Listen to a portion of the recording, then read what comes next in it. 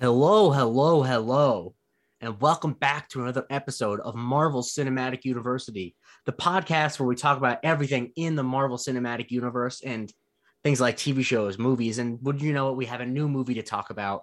But before we get there, I'm here to introduce my esteemed panel. Joining, as always, the wonderful Jerome Chang. Jerome, how are you? I'm doing great, man. How are you? I'm doing well as well. And also joining is the also wonderful Anthony Canton III.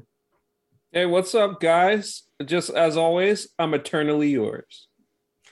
Great point. And I am Jake Christie, and AC alluded to it, and the title alluded to it, and the fact that it's, the biggest movie in America right now alluded to it. We're going to talk about Eternals, the 26th film in the Marvel Cinematic Universe.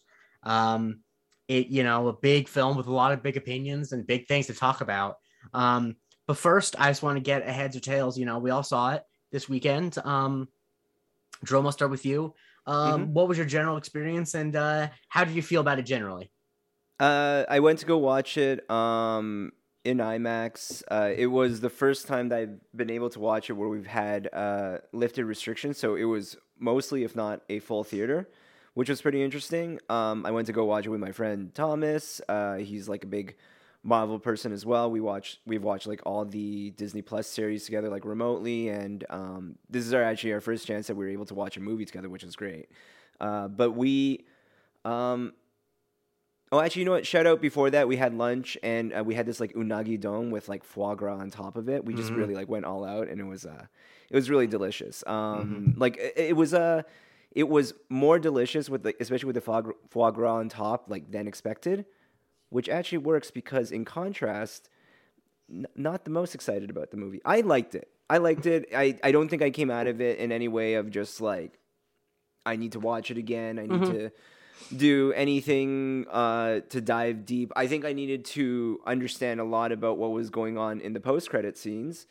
So I did look into that there. But there were just so many things happening in this movie and so many things that were attempted that it was very hard to process like what I did and didn't like. In there was a movie that I liked, but the sum of its parts, it was not as good as I thought it could have been.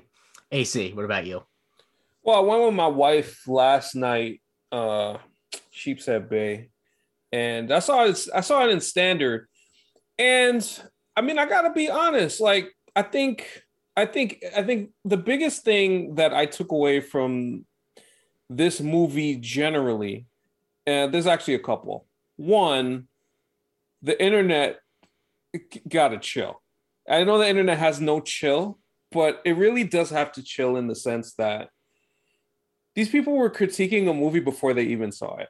And it was a lot of people who did it. And I know you guys probably don't follow as many comic book related people, comic book film and comic book TV. I have no idea about any of the No, I mean, I conversations. know Right. that this is happening because I follow you, but Right. I only know as far as like people like yourself telling people that I don't follow or don't see what they're posting that they gotta chill. So that's all I know. Well, right, like, and that's the thing. I felt a lot before this movie, like two weeks ago, people were already talking about this movie, and I know for a fact that these people did not see it yet. So Yeah. whether So it's what kind of comments were you getting? Like, were they saying? where it's just the well, Chloe Zhao wasn't allowed to do the thing that she normally gets to do in movies, and then the Fasto scene, spoiler alert, with the Hiroshima and that stuff. Why did they do that to a gay black man? You didn't even see the movie, so you're looking at spoilers already. You didn't see the movie, you don't have no context, yet you're making a comment and already kind of going into a movie with a certain type of opinion before you even saw it. So that's just number one. Now, for me personally, as far as I allowed myself to watch this movie and enjoy it for what it was, but at the same time, listen, it's overstuffed. There's a lot of exposition, a lot of extra story. And I know originally that they wanted to do 12 Eternals, and the fact that they ended up with 10 still was probably too much in itself as well.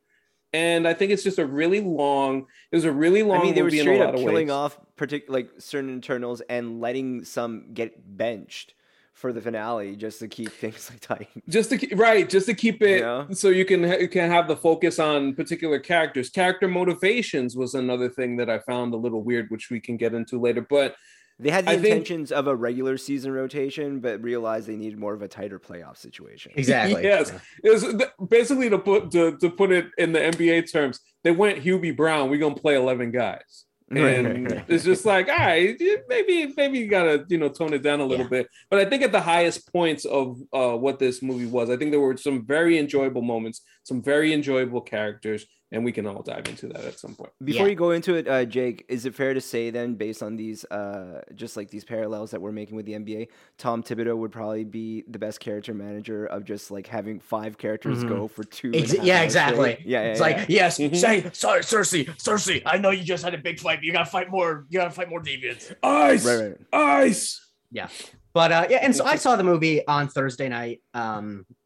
With friend of the show Springthorpe. It wasn't a packed house because it was a Thursday, but it was decently, a decent amount of people, and I ultimately enjoyed it. But in the case of Marvel, like saying it's not a packed house because it was a Thursday is not actually. That's fair.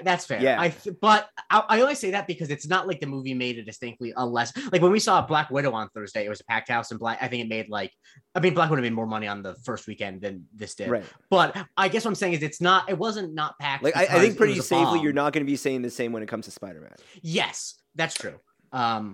Yes, I also will say that in different theaters in New York, it was sold out on Thursday, and some theaters it wasn't. So I'll leave it at that. But so anyway, it was a really enjoyable experience, I think. And I think that it's one of those things where I think in the aggregate, it's a worse movie than it is as you're watching it, I would say. Like taken as a whole and looking back on it, I think it's not as well constructed of a movie, but it's a collection of a lot of scenes I really liked and characters that I enjoyed being around. Yep. And ultimately, I like that there were like actual shots and locations. Yes, it's beautiful to look at. And the funny thing is, just to talk about what you were saying, AC, with people's reactions before watching the movie, the thing that I hated about that, from what I saw from you, like talking about it, was that when it started to get negative reviews, people immediately were like, the problem with this movie is the thing that I want to talk about. Whereas like, maybe I'm wrong, but I feel like, I think the way you said a lot of the problems, like we're going to be hearing a Lisa Zhao cut. It's like, I actually don't think the problem with this movie was that they didn't let Chloe Zhao do what she wanted to do. I think the problem existed before she even signed on to be directed. Like, I think that. Right. Agreed. Yeah. I think ultimately, like, it's weird because this story and the characters make sense for Chloe Zhao to direct, but at the same time, for what it needs to serve within the MCU is such a bad thing for Chloe Zhao to come in and direct. I would say the biggest thing that I could tell from her directing that didn't match is that I feel like she didn't have an interesting take on the action scenes, which is a lot of it. And I think that kind of made them feel perfunctory in a way that, like, I think that you don't even need to be a very skilled action director, but just have a perspective on that. And I think the fact that since all the characters have different powers, I think not having a very creative way to shoot it and to frame it made you like kind of lose track of what everyone's power was or anything like that. It kind of just felt like it didn't feel like there was much perspective on it. And that was the one thing that I felt, but other than that, it felt like it was an issue just with trying to get all of this in one movie. Yeah, I would also say in regards to the vision overall, and I think this can also speak to the writing of the movie and just the general Marvel machine, is I didn't really need all the references to, certain characters. I felt like in a lot of ways they went out of their way to do it in a way more so that wasn't organic that we've seen in other films. And I feel like with the Eternals, because they're such obscure characters that even I don't even have too much of a knowledge about them, that if it's going to be its own thing, just let it be its own thing. And you can just do that. I feel like I respect them going for having all these characters, because if it's a group of this many characters, it is going to be that. But I think you need to make two decisions.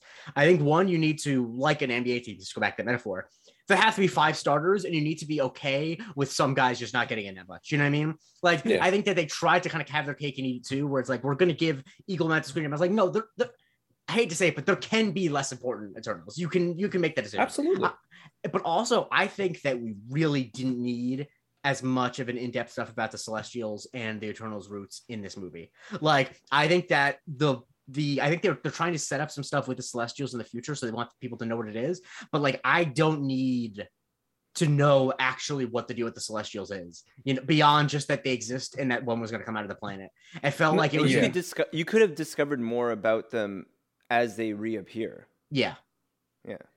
Yeah, I think it's funny because I can't remember who mentioned it, but somebody said that this would have served better as a series. I think if you just take a few characters out, and I think if you take a few characters out, you can still do the movie much more effectively. Yeah. Because I really do think 10 main characters is too much. It's way too much. Yeah. I mean, I agree. I think it was always going to be difficult to like TV or movie. Because the thing about something like going the TV route, you already diminish their importance at that point. Yeah. I would agree. And but so... Can I give a counterpoint to the number, though? And I think the Ocean's 11 literally said the title is that they have 11 characters, right? Yeah, and no one would ever say that the Ocean's 11 movies have too many characters in it, because they know that you just don't need to know that much about Scott Conn and Casey Affleck, and that's okay. No, it's true, right? Yeah. And I think, but it goes to your point that you were saying as far as like. You don't have to give everybody equal amount of screen time. Yeah, and obviously that's a hard thing to have to do. But if you're going to have, if you're casting it the way they casted it, like everyone needs screen time. That's another problem too. How is Angelina Jolie like the sixth most important character in this movie? I know. Well, okay, so I mean, like just on that casting note and numbers and all that, they need to figure it out because at some point they're going to have the X-Men. Yes. Yeah, I would agree. That's coming soon. But that's the funny thing. Like, if we think about what Infinity War did, but then I think about... But they already had their own movie. That's a terrible example. I caught myself before. I said that. But anyway, I actually want to go through, because I think that this movie is a movie about characters. So I actually want to talk about each of the characters a little bit individually. Okay. I'm not going to start at the top because, that would be easy. So let's start off with a man that notably Michael Springthorpe ranked as the number one daddy in the cast, Gilgamesh. Oh, yeah. Yeah, shout out to Gilgamesh. He was a big surprise to me because I'm not familiar with Don Leo's work, but I thought that he was a very fun character, and I thought a very compassionate character that I think kind of got really quickly. They didn't have to do a lot of work to explain how important his relationship with Thena was, I feel like. You know what? It's what they do so successfully in establishing his relationship with Thena, is what they kind of fail with in terms of trying to establish Icarus and Cersei. Yeah. Like, you don't have to explain that these two people love each other. You can just show it, and I think they do such a good job of it there. And also shout out Springthorpe, like without question. I mean, if you haven't listened to yet or haven't join our Patreon, find our MCU Daddies pod. Gilgamesh would 1000% make it, just because of all the things that I personally learned about the importance of like really rating and putting together a daddy. It's not just how he fills that shirt. It's not just how he packs a punch. It's how he cares. How he cares for. And also, homie looks like he could really prepare a mean spread. That pie that he dropped at the beginning when they found out that Ajax was dead, I was like, yo, he was really going in. So, yeah, and just like, again, shout out to Springthorpe. Either I'll drink your beer or you can spit in my mouth. Either is option. Yeah, and the thing too is, the thing I'll add about the pie too is anyone who knows you got to cook with, anyone who is cooking with cast iron, I respect it. You know what I mean? Because that's a good quality product. Right. But it was unfortunate. I mean, like from cooking style, you guys have to explain to me because like you're in New York. Like, is he just out in the middle of the desert, or is he just like kind of in a small shop in Brooklyn? Like, how's he preparing? I mean, no one in Brooklyn is cooking with a cast iron pan. I'll tell you that. Okay, fair enough. All right. I mean, in place of Brooklyn, you'll get a place that's like an artisanal cast iron pan that you eat like a $25 mac and cheese out of, but not in the way that you're thinking about. Got it. But I thought I thought it was unfortunate he died. Although I do think that someone did have to die in the lead up to the battle, but it was unfortunate it had to be him. Yes. Yeah. I think but like it did serve the purposes that it needed to serve, like especially in establishing with the relationship with Ina and kind of creating that conflict and removing her essentially her safety blanket that way. Yeah. It all works that way. And it does give more depth to Angelina Jolie's character that she gets to work with at that point.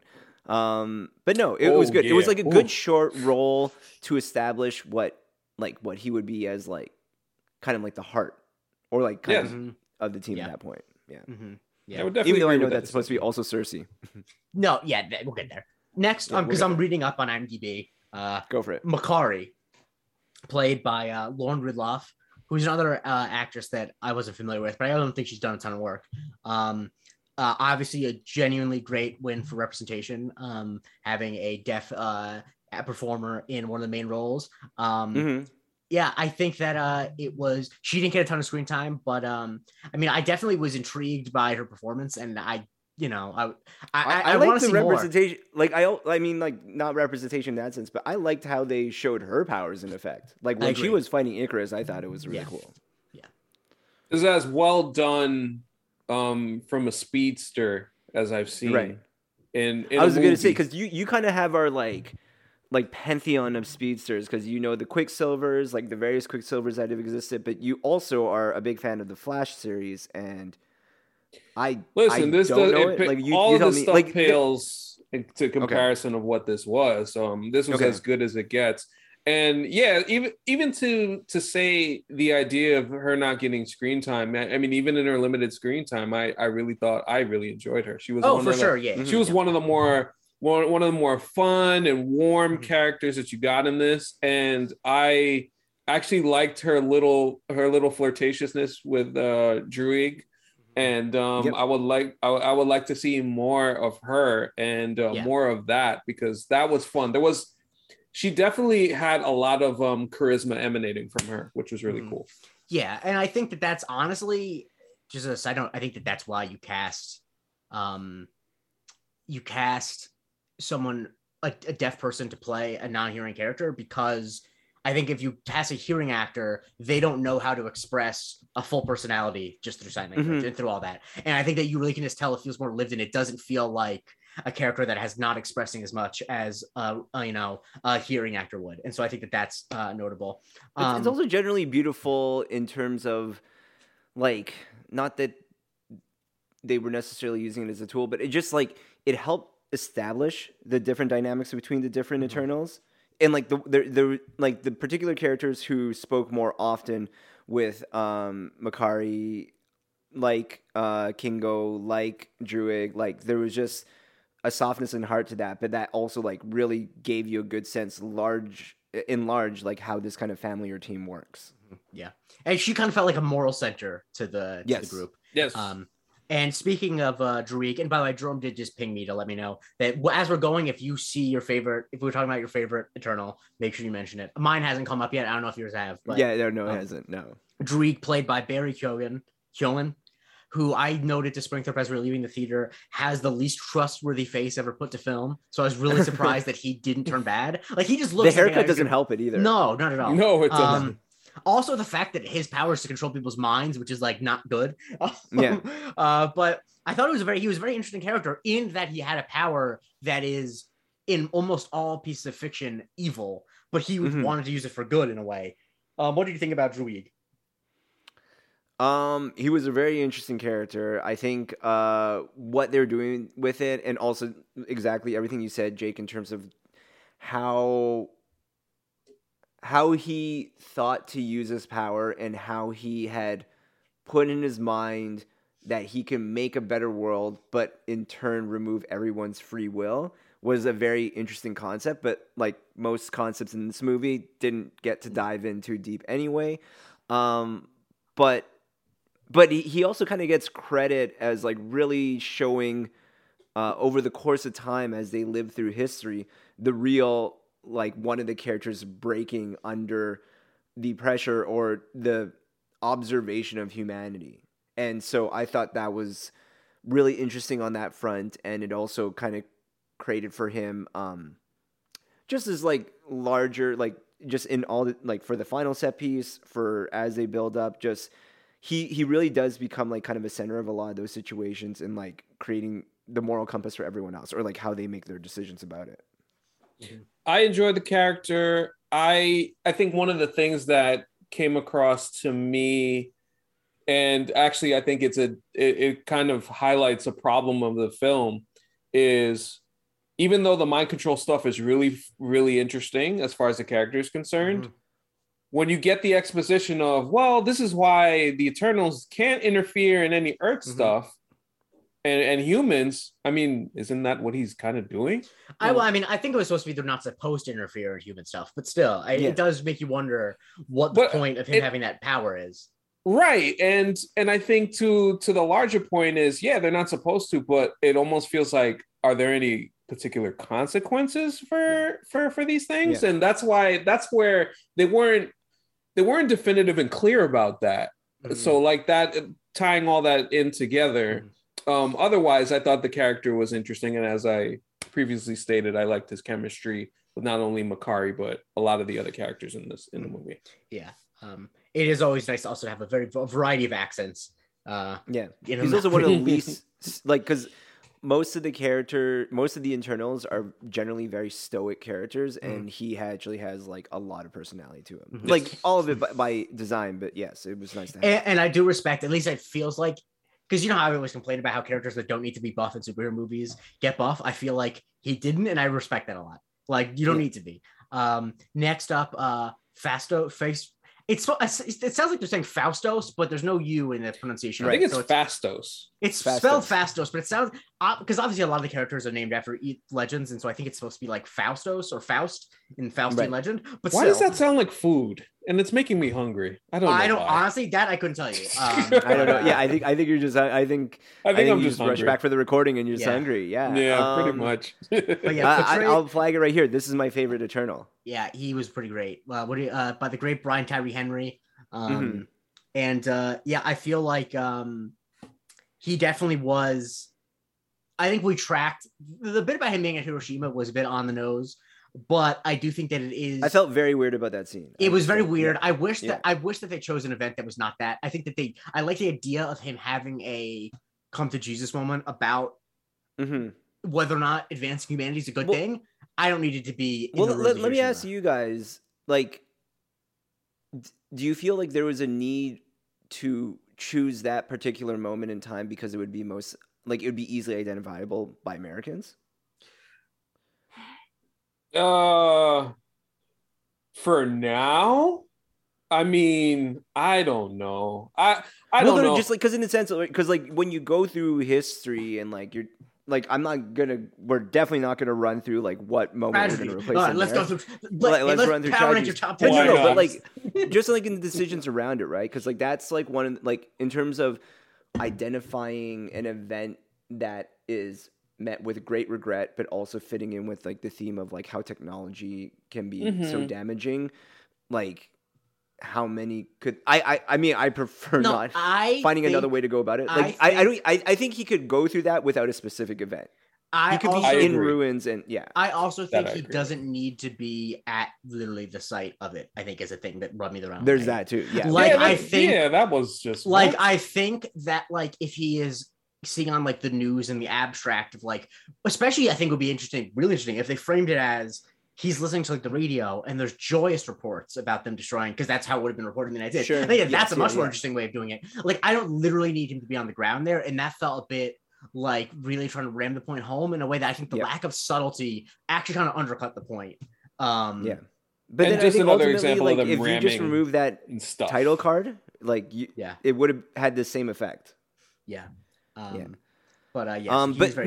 So like outside of that, Brian Tyree Henry, honestly, I just love him in almost any role I see him in, and he just had such a charisma about him in the film. He was very light in moments that weren't as like on the nose as say a Kingo, that was definitely there for the comedy relief, but he was just like such a fun character. Also had like some very cool looking powers, like the way he handles Icarus in that final fight.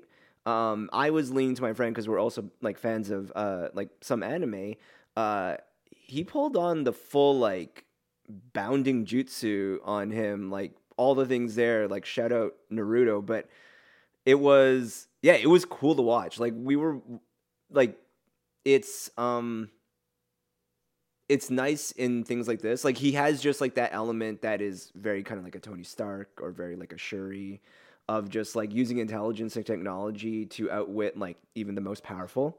And the thing I found interesting about that is that it is, well, there's nothing wrong with reusing power sets. There's only so many powers that superheroes can have, but it was the rare time you see a power set I've never seen before. Like being able to make technology thinner is just not something that is like, and the fact that they were able to accomplish that visually, I think is a real testament to the movie. I think some people might say that it wasn't as, because there were sometimes I was a little bit confused of what was going on with that, but I think that I also think I would talk once again, and obviously this is, Marvel doesn't deserve a pat on the back for being 15 years late, but him being for the first gay relationship portrayed in a Marvel series and Marvel anything, I think was very nice. And I think that they, and I wasn't surprised by this because it's Chloe Zhao, but like, I feel bad that it has to be in the context of obviously being too late with it, because I think it was handled exactly as it should have been. It just should have obviously been handled this way in 2009 and not 2021. But like, the irony of that in context, it was really sweet.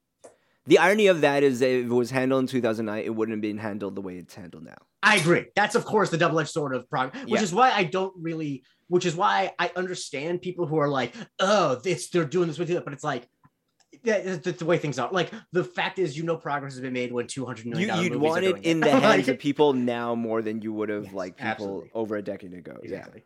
I just wanted to say about the character itself. He's actually my second favorite, but I thought it's funny that you mentioned the way that he was creating stuff, because it is very Tony Stark like. So I think that very much so. Yeah. So it's almost like you kind of get the evolution of man there. The previous to somebody like a Tony Stark or a Shuri. So I thought that aspect and that kind of like comparison was cool. But I think the relationship, the little kid was adorable. I really enjoyed it. Really enjoyed their scenes and stuff like that. But I think we got a DC reference and a Superman joke. Yeah, there, I was which surprised was pretty by interesting.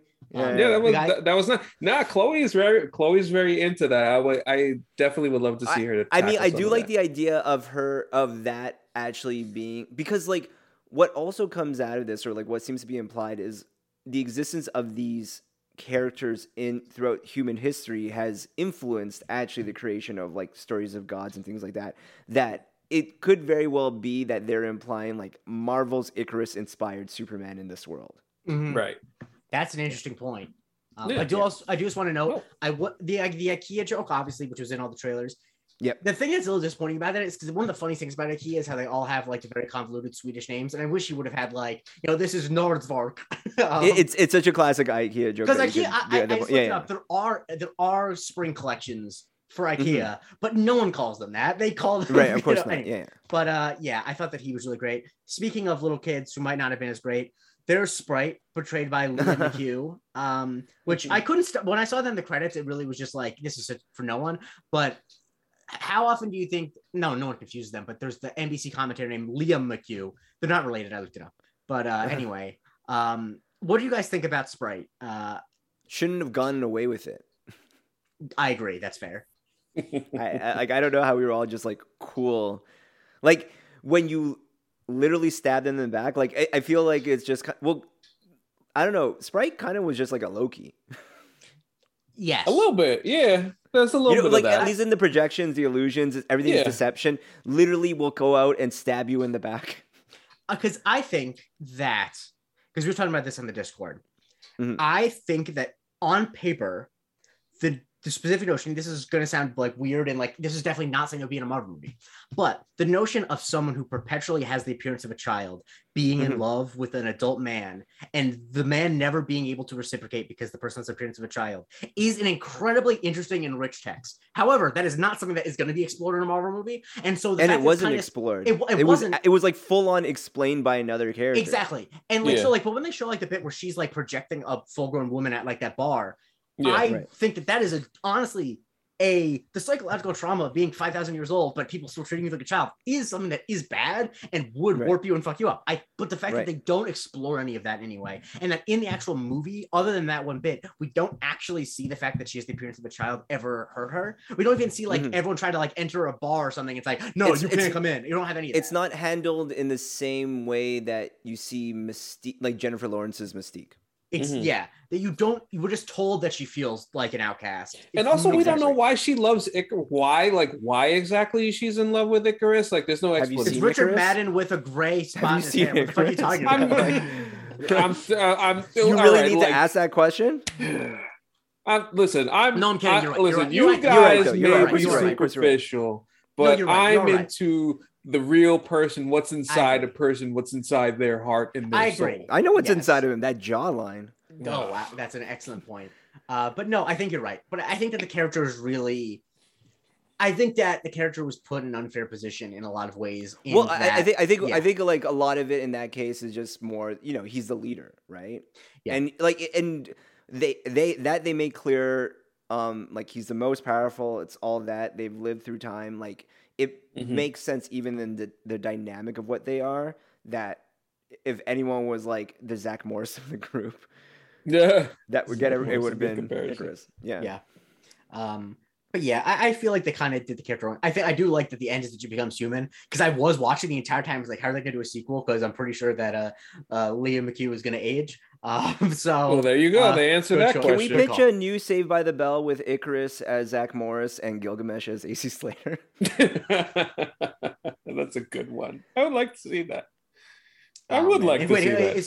I mean, Cersei is kind of dour, so I don't know if she'd work as a Kelly Kapowski, but right. No, she ain't got nothing on Tiffany Amber Thiessen. Let me tell you, boy. See, I'm sure AC is talking about all her inner qualities at that point when he's absolutely. Yep. Wink, nudge, nudge. See, by the way, I truly have never watched an episode of Saved by the Bell, but I know that if I said Kelly Kapowski, at least one of you would have a reaction, and I was right. I'm very glad. I spent enough time around people in their mid-30s where I'm like, oh, I know what reference to drop here. I mean, like, if anything, Thena as Jesse Spano going, I'm so excited, I'm so excited, I'm so scared, is pretty much the character totally in the makes Turtles. Sense. Totally makes sense. Yeah. And then next, of course, the next character we have is Kingo, which I'm so in between whether or not I don't like this character at all or it's my favorite. And so favorite. The jokes are so jokey and they sometimes don't stick around. But when they landed for me, they really landed for me. I think he's annoying. But the thing for me too is that none of the other characters jumped out enough for me to say that I didn't. Yeah. Here's what it is for me. Kingo is funny, but Kingo would have been grating without Karun. I think that's fair, but I think you need the package deal. I think the thing though is that Karun does exist, so I took it as that. I think that the character exists in order to undercut him. I felt like that, but I just say I think unlike other characters, like for example, say a Korg or a Luis, they are on their own, fantastic, and funny. I think so much of Kingo's humor also is derived from the actual pairing. I think the pairing is important in that case. I think that's fair. I enjoyed Kingo. He was awesome. I thought that his life, I think is the bit of him being a Bollywood star, I think is really funny, because that's something I always think about is with all these, a lot of these superheroes or things in fiction that are immortal. There's such logistical things about being immortal. I just love the idea that he is his great grandfather. He just has a dynasty. That whole thing, and that it would entirely work is beautiful. Yeah. But I also thought the choice framing that they made, even though we can say it's to zero in on certain characters in the final fight, but I think the way that they framed it with him was actually one of the more interesting. Were they trying to frame him as kind of a pacifist? Yes. Yes. Okay. I think that they would have. I wish they had checked in with him in some way, shape, and form before the way end of it, during with the whole battle and stuff. Just because I think that his stance is interesting. I think that his stance is actually probably is an incredibly compelling one of I don't want to stop this from happening. I think that our job was to do this, and this, so we should Right. do it. However, I love you guys too much to try to stop you. Exactly. I think that is an actually very nuanced thing. I just wish that that didn't just mean that he was not going to be in the movie for a half hour. Yeah, and that's also fair. like that's the kind of That's thing fair. there where like that exact scene, like when he says it, I was like, that's a very interesting concept. And again, like an example of like the overall problem, like nothing gets to be explored. Yeah. Yeah. Yeah. But speaking of which, this is maybe a good transition. The wonderful Salma Hayek as Ajak, a character that I think we all wish I thought we should have seen more of. I agree. But I think that I thought that when she was on screen, I think especially in the flashback scenes, like I thought that she was pretty good. And I just wish that she didn't die when she did. She gave the movie such gravity. Like she is the reason why they feel like Eternals. Yes. And even though obviously she died, it looks like we're going to see her again very soon at some point. Whether it be flashback or however they decide to bring her back. You know how I always read the tea leaves of interviews? I very much get the vibe that Salma Hayek really enjoyed making this movie and wants to play the character again. Oh no, she actually literally said, "I signed a deal." But like you can just tell. You can tell who's like, yeah, this is whatever. But I think that she actually really, and it's funny because I don't know if I even saw it, but I feel like she found something very personal about this character, at least the way she talks about it. So like her whole performance is like very understood the assignment. Yeah. Oh yeah, for sure. Yeah. But yeah, big. But no, like I think her character, like it's actually like now the more we talk about it, and I even thought about it after the movie, just so many of the concepts or ideas or types of characters in the Eternals have like parallels in the MCU itself. Like even like the whole concept of not getting involved like reminded me so much of Wakanda and Black Panther and not being involved in like at least the smaller size of human history. But there are things like in Salma Hayek's like Ajak that kind of reminds me a little bit like the Ancient One, of just like someone who understands like everything that's going on and yet like operates within what their belief system is like for a long time. But like her scene with Icarus is like such a beautiful scene in how she explains like the idea of falling in love with humanity. It kind of works against like the logic of like not getting involved at that point, but at the same time too, it's it's hard to be mad at the logistical fumble there when it's such a beautiful scene acted by her. I also think that it does something that I like when sci-fi does, because the thing I hate with when sci-fi does, where like especially if it's in a big series where a bunch of crazy shit keeps happening to Earth and like they act like it's all random. Where I feel like what the Ajak Maya kind of was like, and the fact that this all ended on Earth is I like when a sci-fi story like this is like, for some reason or another, we can't really explain why Earth is special and humanity is special, et cetera, which obviously is self-centered. But I think you need to do that in order for the narrative to make sense. We can't just keep believing that all these cosmic things keep coming back to Earth. And so like, I think that it was important to have a character vocalize like, no, like, I actually actively do believe that we should stop doing this because of these people on this planet.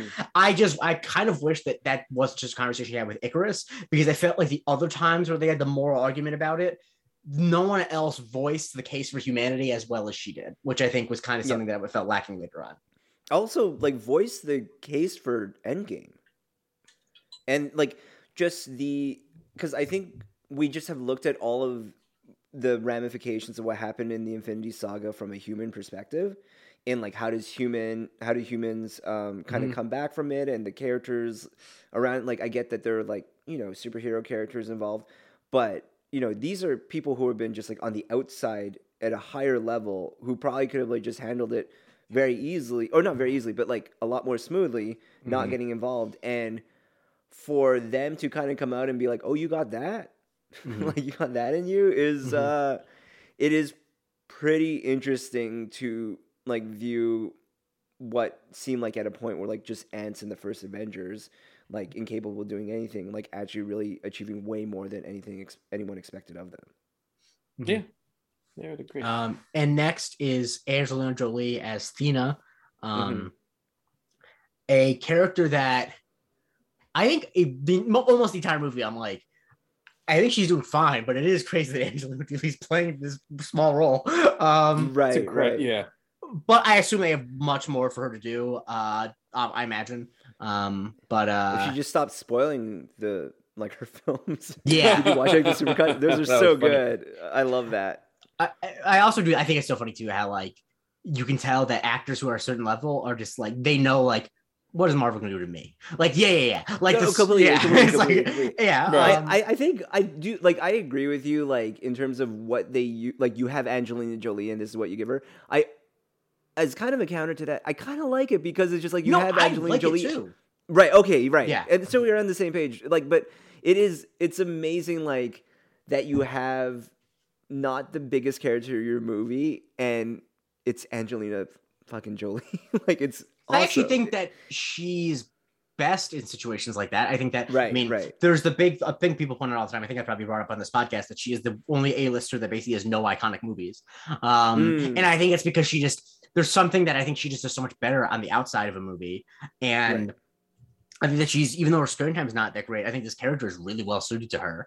And yeah, I thought the visualization of her power really was cool too. I think that was, they did a lot with it in a way that I feel like they didn't always with all the other characters. But the stuff with Icarus was, again, like the stuff when they were fighting Icarus at the end was pretty cool with all of them.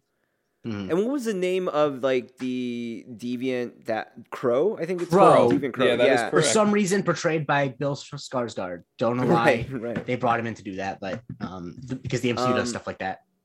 But yeah, like her fight, like just because we're on Thena right now, I just have to like kind of shout out Crow because again, anime reference. I just kept on saying like, why did they put Perfect Cell in this movie? Just like this constantly evolving character that got like done in. Honestly, like I was saying Perfect Cell at first, but then we're like, oh, it might be Frieza just because like Thena goes full like future Trunks on that final. Yeah, the thing is, it probably is Frieza because when you see the other deviants, I saw one that looked like its brother, and it was cooler. Right. So anyway, but no, I think that also the bit where she's like tied up by Crow, and you know what's gonna happen, but she like makes the dagger come out of nowhere. Like that's cool shit. Big fan. It's cool. Yeah. AC, any thoughts? No, I mean, I just feel like generally the character now. The Gilgamesh relationship, I really like Gilgamesh's side. I was gonna say, like Shadow, their pairing too. Like their pairing. I do, however, wish that they did give her a little bit more to do generally, because it's just like a lot of her either attacking them or just looking stoic or confused for a good portion of her time on the screen. So like besides the action stuff, there wasn't a lot of, and that's just another example of I agree. I think almost, and like again going to like a basketball reference, it's just like you know what you're getting with Angelina Jolie. Yes. So in the minutes that you have, like Angelina Jolie can set up all her teammates and then just like put up like 20 points in the fourth if she wants. Like a sixth woman. She's a sixth woman. But no, not even that. Just like even in the sense of like she could be like a Lakers LeBron, you know, or like just or like a really like a Chris Paul of sorts, where just they know like the Thena character does so well when you look at it as a whole of just like kind of setting up everyone's characters because the way they react to certain moments and everything like that, and it doesn't require Thena to actually like quote unquote take the shots. I mean, you know? the magic of casting Angelina Jolie in this role is that she needs to be like the ethereal one of a group of ethereal beings from another world, and like she seems more otherworldly than the rest of the Eternals, you know, and that's kind of her purpose. And so I wish they did more with her, but you know, and this is not a good way to make a good standalone film, but I just know that they're going to do more with her in the future, and I'm excited to have her as a character. And yeah, I thought where they executed with her, they did well. And next we have second to last of the Eternals run through. We have Icarus, who didn't just fly too close to the sun in this one. Literally flew into the sun. Yeah, I feel like this is where some of the stuff we talked about motivations and all that kind of was an issue, at least for me. I feel like I don't know when the right time to reveal his betrayal was, but it feels like it was simultaneously too early and too late. I agree. That either they needed to make sure that he was evil earlier or waited till later. Here's a question to that in terms of like, would you feel differently if he stuck to his guns? Maybe. But I guess no, probably not, because I think that I think clearly the whole time the message of the movie was going to be that the important thing is their bond, not this mission. Because I guess the thing too is I just didn't believe we didn't. I know, like the moment he arrived back, it was just like, oh, here's the betrayer, like here's the Judas. But the thing too is that like what with Ajak, for example, since Ajak was in direct contact with Arishem, you could understand why she was still beholden to the mission, but it wasn't clear what's his specific motivation for still being beholden to the mission. Yeah. There again, like it wasn't explored enough, and you really had to kind of create your own narrative for him in that case. But it did feel like, because he's like the Superman character, like for his powers and what he does and being the most powerful, like he had kind of a Captain American type, like Kal-El type of just like a sense of duty beyond reason. Yeah. And it only made sense to me because of like the character that he was, like in a superhero context. Right. But that said, like exactly, like they needed to do more to actually establish any kind of motivation on his part. Yeah, I think that's fair. I mean, just I don't know. It's the relationship with him and Cersei. I was just not. It just didn't do it for me. It wasn't just anything that hit home for me. And I thought there's a C word that I bring up a lot in the Spider-Man episodes of Tobey Maguire and Kirsten Dunst that I think is relevant here. I don't think that they have much chemistry, honestly. And that's fine. I think it really, whenever you're trying to tell a story about people who are in love for thousands of years, it's just kind of like, oh, I wish they had some chemistry. Yeah. Like one thing that just works well is like, I don't, like when you're that beautiful, I guess you don't. Yes, no, it's not as bad as Spider-Man, because like they're so beautiful that it's like whatever. But it is kind of like I just don't buy beyond the beauty, you don't understand really what it's not interesting. Like exactly. It doesn't. Like, it's not interesting nor compelling either. It doesn't feel. Well, there's too much telling, not enough show. That's all it is, right? Yeah, and I think that's where when we talk about the flashbacks. That's where I think another place where the movie got lost was there was a little bit too much of jumping forward and jumping back and jumping here and jumping there. There's a little too much jumping for my taste. And you know, I think like my favorite Soca song you just sang right there. But I think there was either too much flashbacks or too little flashbacks. I think that either the movie needed to be like 50% flashbacks or 10% flashbacks, and it was like 25% flashbacks. Like there's no answer to it. Like it could also be that like it's the right amount of flashbacks, so you just have to put them in the like in an order that it doesn't do the jumping forward and jumping back. And because I feel like sliding. I feel like them having like the romantic scene by like in the desert with Cersei and Icarus. The first sex scene in Marvel history. I say as the Marvel smut aficionado. So that's what my brother called me that in text message after I sent him the article. But what article was that, Jake? The article that I was quoted in the Wall Street Journal talking about Marvel having its first sex scene. It was a big W for us. We were contacted to talk about Marvel movies having indie directors, and I said I think I'm probably best equipped to talk about it, so I did. And then it turned out she changed the article to be about sex being had in Marvel movies, and it turns out I think I'm also the person who's thought about it the most. How much content of you talking about Vision's penis do you think they've come across that they thought you were like the perfect person for this? That's a great question. Because the original question wasn't about that, I don't know, but I like to think that it got through. I like to think that. But like a good writer knows to not like just like do such a leading question, but they know who they're working with and like they get them there. Yes, I think that, and of course, speaking of getting them there, of course, there was the sex in the movie, but yeah, I think that it was actually a good idea to show. I think it actually did accomplish the thing that I said that a sex scene in Marvel movie would accomplish, which is that even though that it kind of, I think that that's why the fact they didn't have chemistry wasn't as egregious as it is in some other movies, because we did see them have physical intimacy, that it's like, okay, I get it. These people clearly are, really into each other. But yeah, here's a question about that. Sure. Did we find it necessary? Was it like necessary to the degree where does it matter if it's there?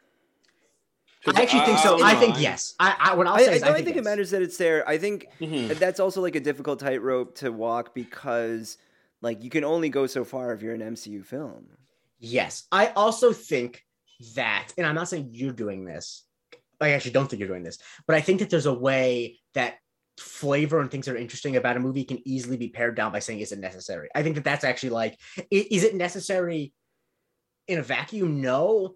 But do I think that the emptiness we feel about the relationship is even worse if we don't have it? Yes, I absolutely do.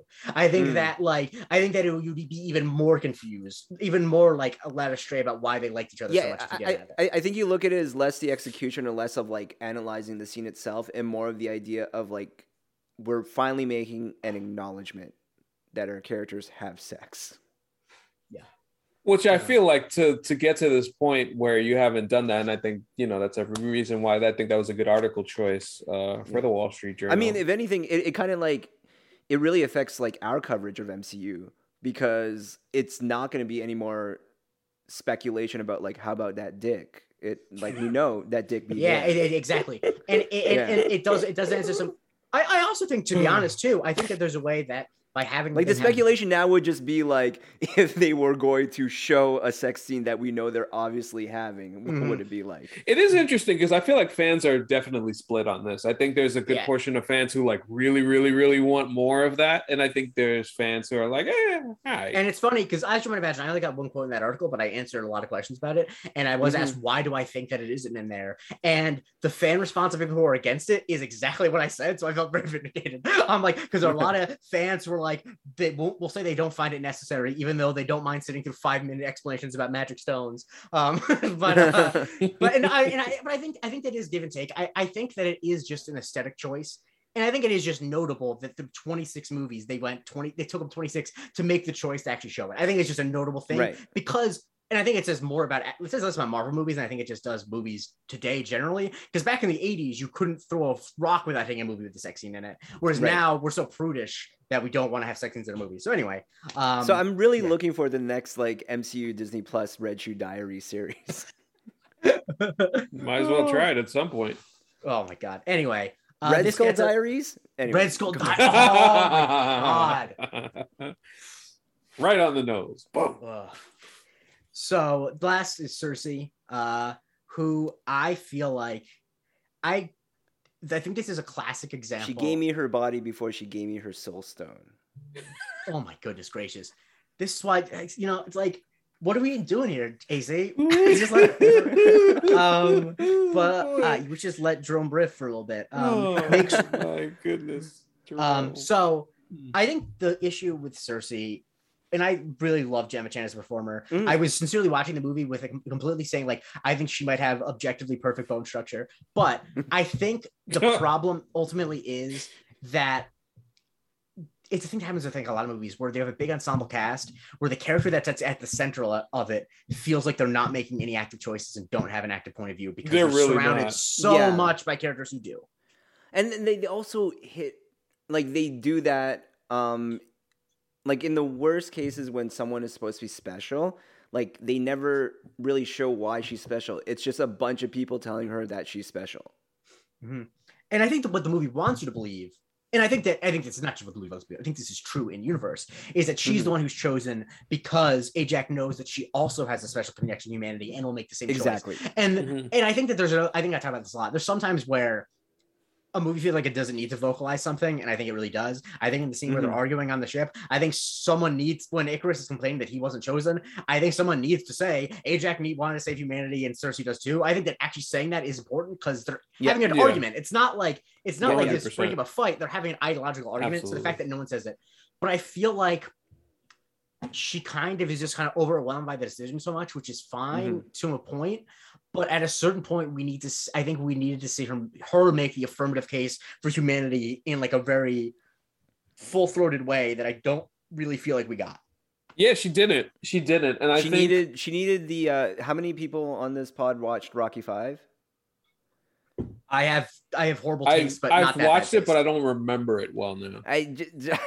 Okay, well then it's for whoever. Yeah, just put it out there. Pod. Like it required Athena to give her like the "get up, you son of a bitch" because Mickey loves you moment for her to like finally get her bearings and like do a thing. Which I like again to all the points you just made, Jake. Like you really wanted her to do it herself and not have these kind of moments. And I also feel like I wanted more explored. I think even for comedy's sake, because I think the comedy scenes between her and Kate Harington are really good. I think that she's very skilled comedically. And I wanted them to explore more like the tension of she's immortal and 7,000 years old or whatever, and she's decided to date a guy who's been on Earth for like 30 years. Like that's interesting. And they really don't explore that. Also that he's kind of aware already. Yes, he gets the vibe that there's something off with her, which is something that I think would happen if you. But also, like universe. Sprite is involved and will like just espouse like all the actual things that are going on. But he kind of just it's this kid. I do love the line in that scene where they first have the deviants, where when he says like when Dane says like Sprite Sprite said you fought off demons, and Sprite's like, and you believe me? And he's like, well, yeah, I do now. right. But yeah, it also works out. Like I say all that, but they all are living in a post Endgame world. So exactly, anything is possible. Yeah. And so I think that Gemma Chan, I think the great thing about this movie is I don't think there's really I think you can make the case for Leah McHugh, just but child actors I'm always willing to give a mulligan to. I don't think there's a bad performance, and I think that even though Cersei is a very undercooked character and kind of is a deer in headlights for a lot of it. And I mean this with no insult. I think Gemma Chan plays being a deer in headlights incredibly well. It's just not the most compelling thing for your main character to be. Yeah, especially if you're gonna make her the center of the thing. I think one thing you kind of tapped into there, which is how I feel about this movie overall, is just like there was nothing bad.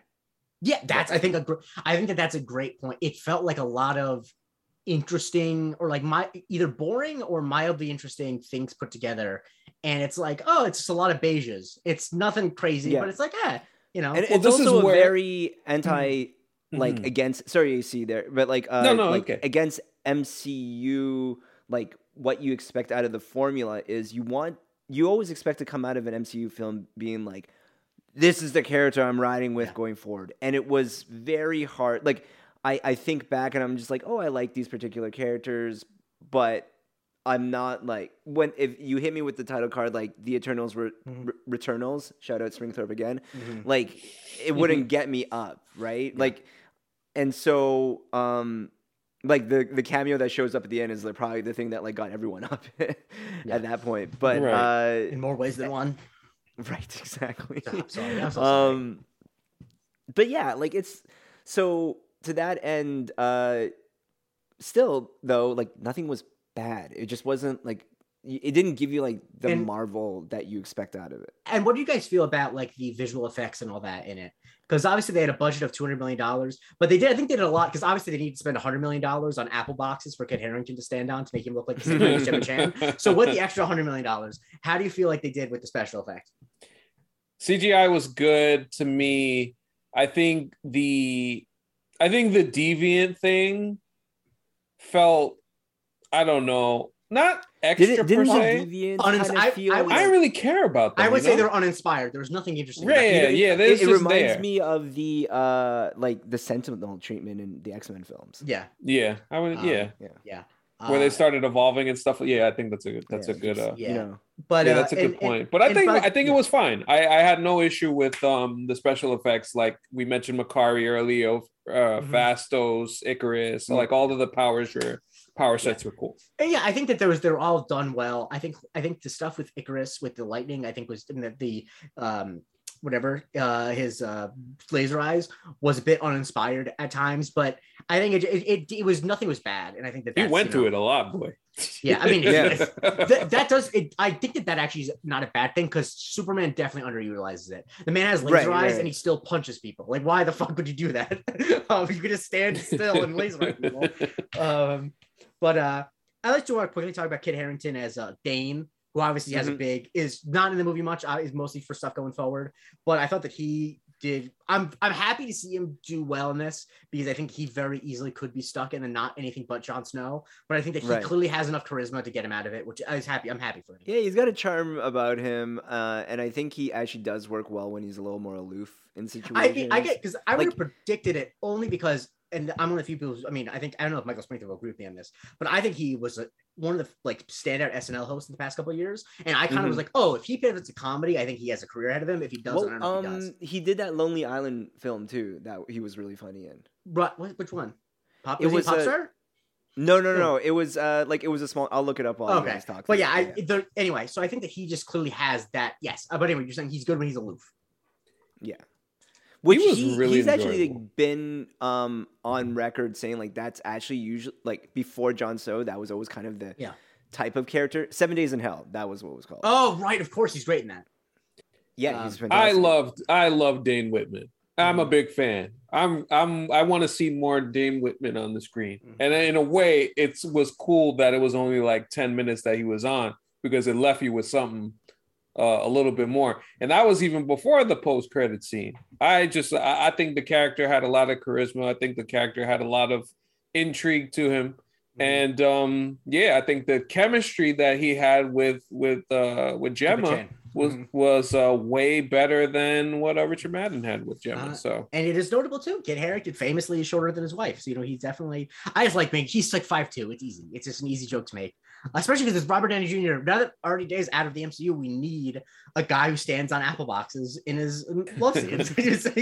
But also we need to talk about the best character in the movie, Karun.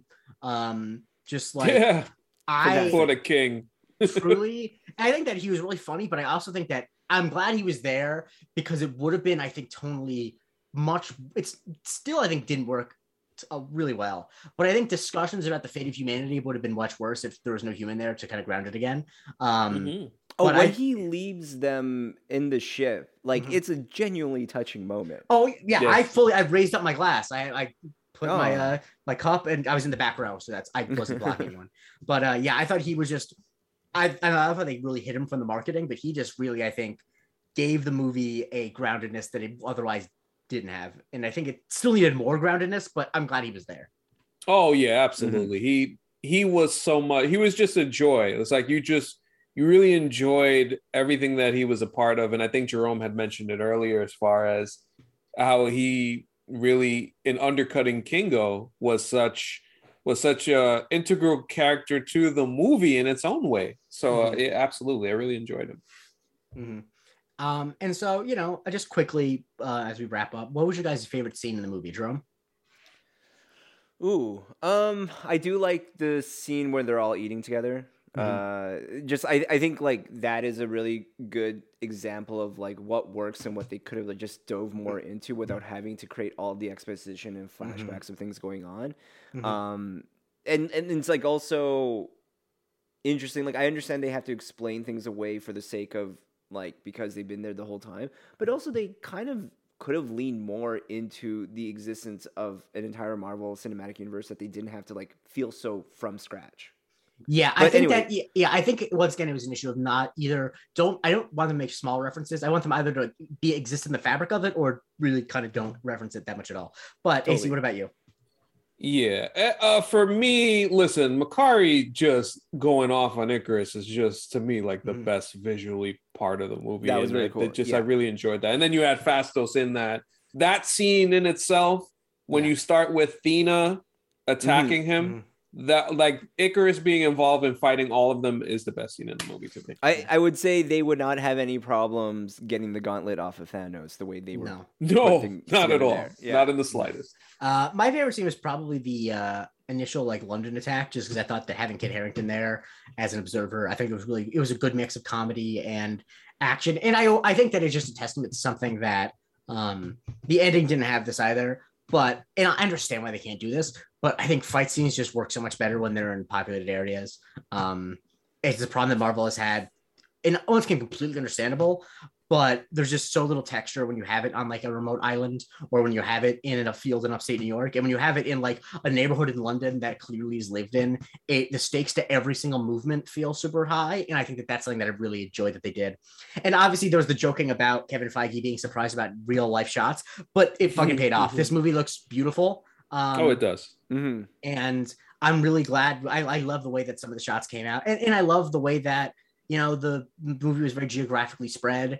And I think that it's a very, if you're talking about these people who are eternal, having so much of it set in Mesopotamia to Babylon to Iraq, I think all is just like really great stuff. And I think that that's kind of, you know, I think that that's kind of why I think that, to go back to what I said towards the beginning, I think this movie has problems. It is not perfect in any way. It's definitely my bottom third MCU list, but I think that there's a temptation whenever a good director makes a bad movie to say that the problem was that it wasn't enough of the movie. I think there is a lot of Chloe Zhao in this, and it feels completely, and it feels like the problems are both the way that they just. I think there's something that she needed to do story wise that didn't fit with her, but I also think it was just I don't know who could have directed this movie as it's currently constructed perfectly well. I think it could have been better with other people, but I don't know if you're going to make a 10 out of 10 from anyone. If anything, like it would, obviously maybe.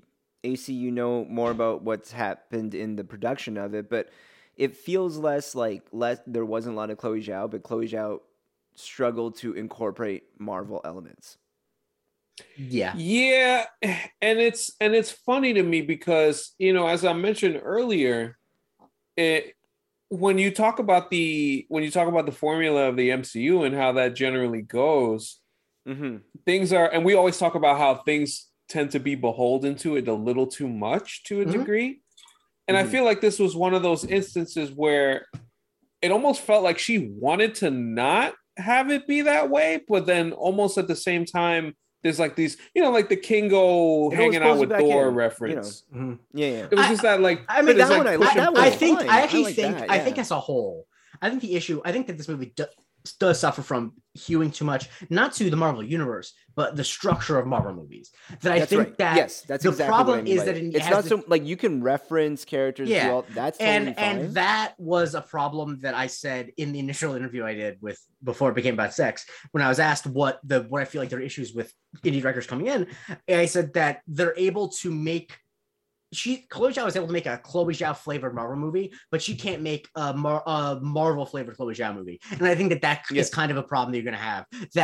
I think ultimately her strengths as a filmmaker are to make a movie that isn't going to end necessarily with a gigantic final battle with the fate of the earth on the line. And of course that's kind of what Marvel movies are. But I think if you want to make the perfect, I think honestly, a way to make this movie better, I might be wrong, but this might be something people agree with. I think that making the stakes smaller than the end of the world, making the stakes maybe just like a rift in the Eternals, and like I think that could actually make the movie, because the movie can then be more about the characters. But having to introduce all these characters and introduce a whole outside enemy.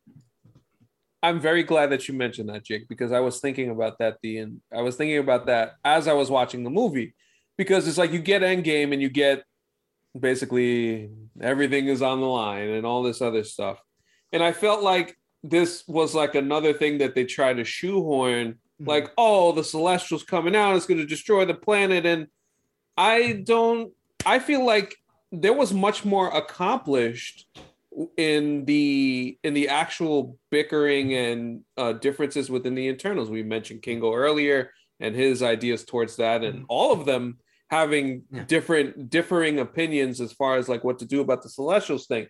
As beautiful and as cool as the Celestials look on screen, they did not need to be what you would call a central thing to the plot in this movie. It could have been something a little bit different. And as any good action movie director will tell you, is that the bigger personal stakes are always bigger than stakes that matter to the main character are always going to be bigger than stakes that matter to a billion people that are off screen. And so I think that, I think they should have scaled back on that. I get what they were trying to do, but it really felt like too much to try to introduce 10 characters and the Celestials. But they also introduced other characters, specifically 2 extra ones. Well, actually 3 extra ones, I suppose, in 2 post-credit scenes. Let's talk about the first one, where we meet. We're on the ship has a name. I don't know what it is. AC, do you have it off the top of your head? I don't. Don't. Okay, This is one that's of the few fine. times I got a blank. No worries. But we meet none other than Eros and Pip the Troll.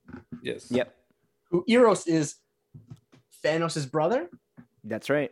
That is correct. and Pip the AKA Troll Star is a troll. Fox. And Yes. is a troll. Now, I immediately said that the vibe I got in this immediately is Hercules and whatever Danny DeVito's character is in the 97 Hercules movie. Right.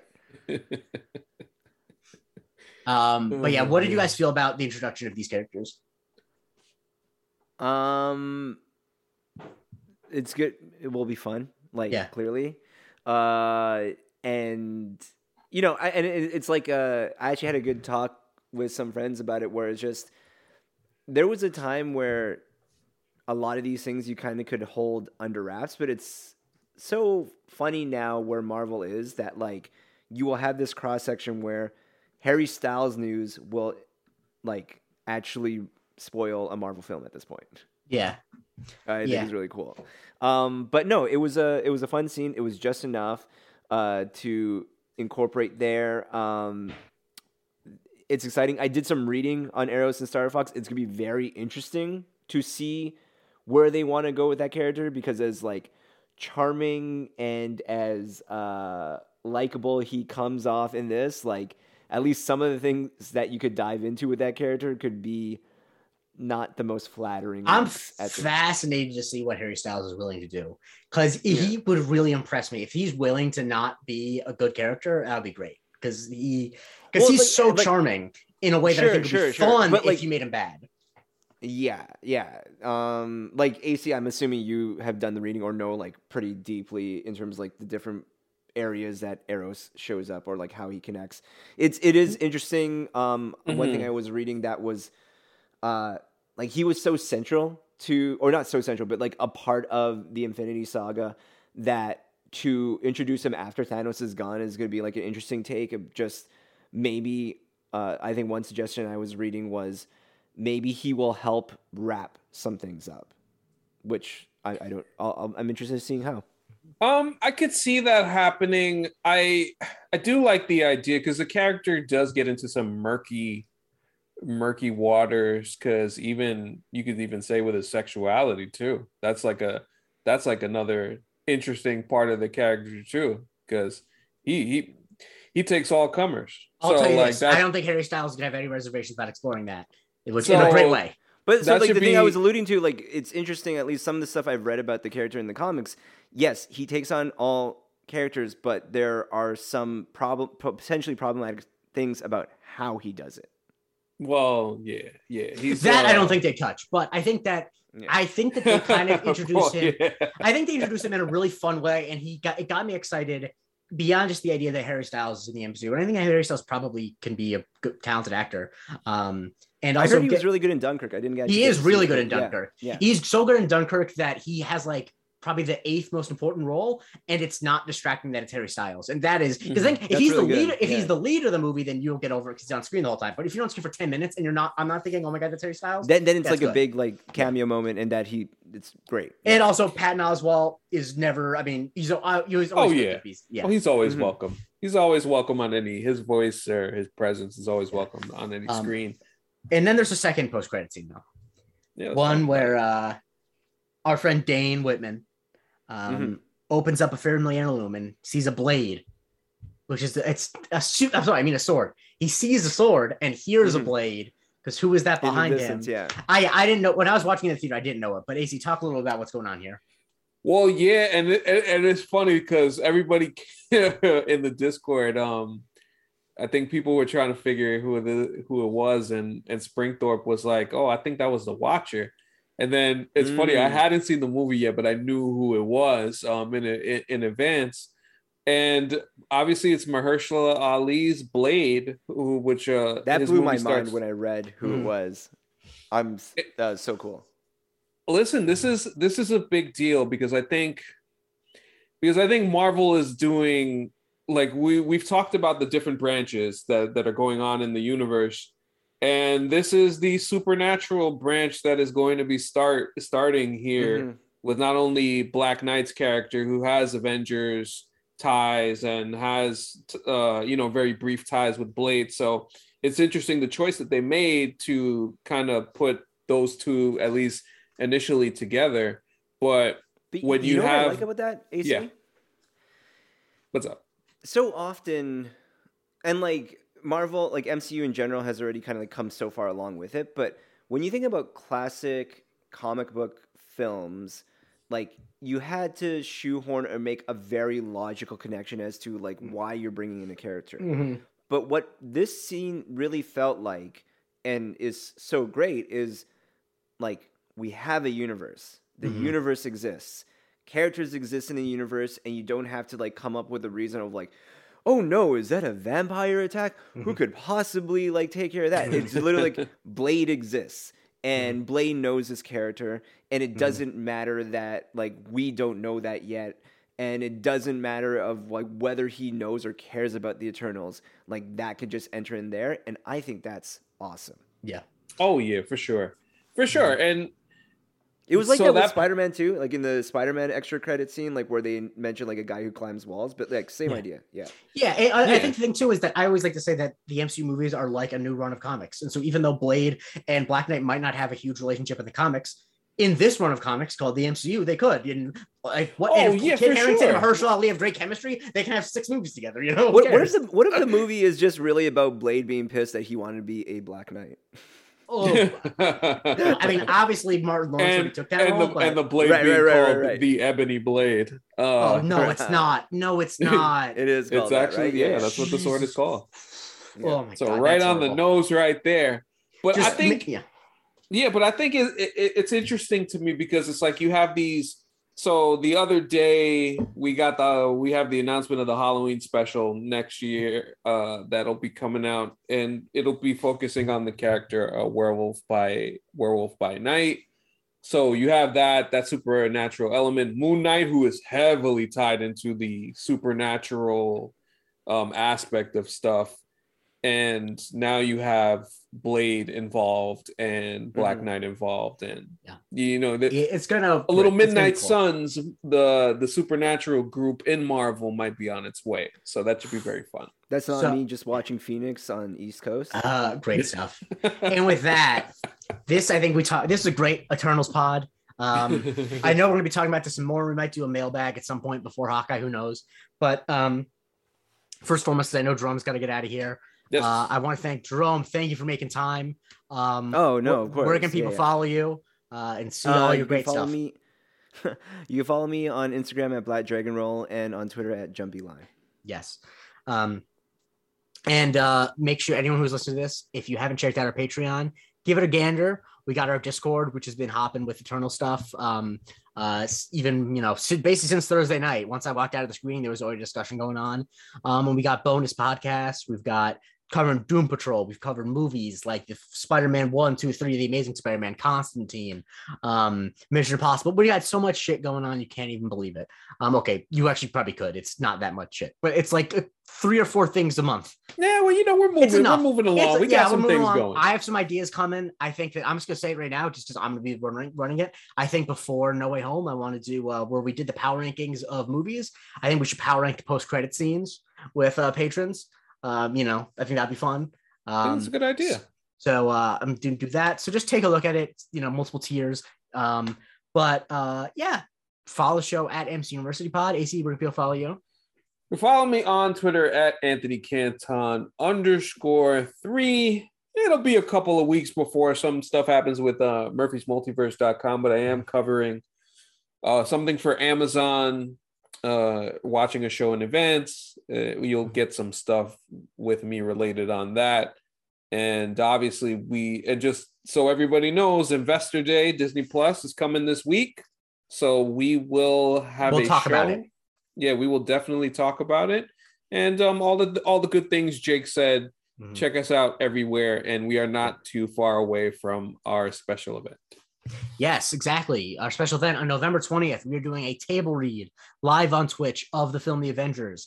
I'm playing Captain America. AC is playing Iron Man. Jerome is playing Thor. And we have the rest of the cast that we will announce right the week of, I think the Monday beforehand. We got some heavy hitters coming on. Yeah, next it's very exciting. So it's coming. It's gonna be so fucking fun. Like I need those scripts, Jake. I'm sorry. I'll send it over. I need to mark up all of them. I was telling Jerome I'm gonna do that this week. But it's gonna be if it goes as how I want it to, it's gonna be so much fun. I cannot wait.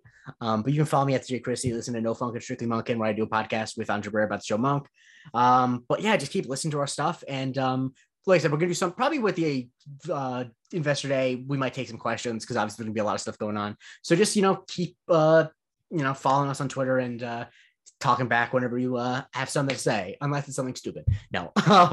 But for Jerome Chang, for Anthony Canton III, I'm Jake Christie. Have a good day.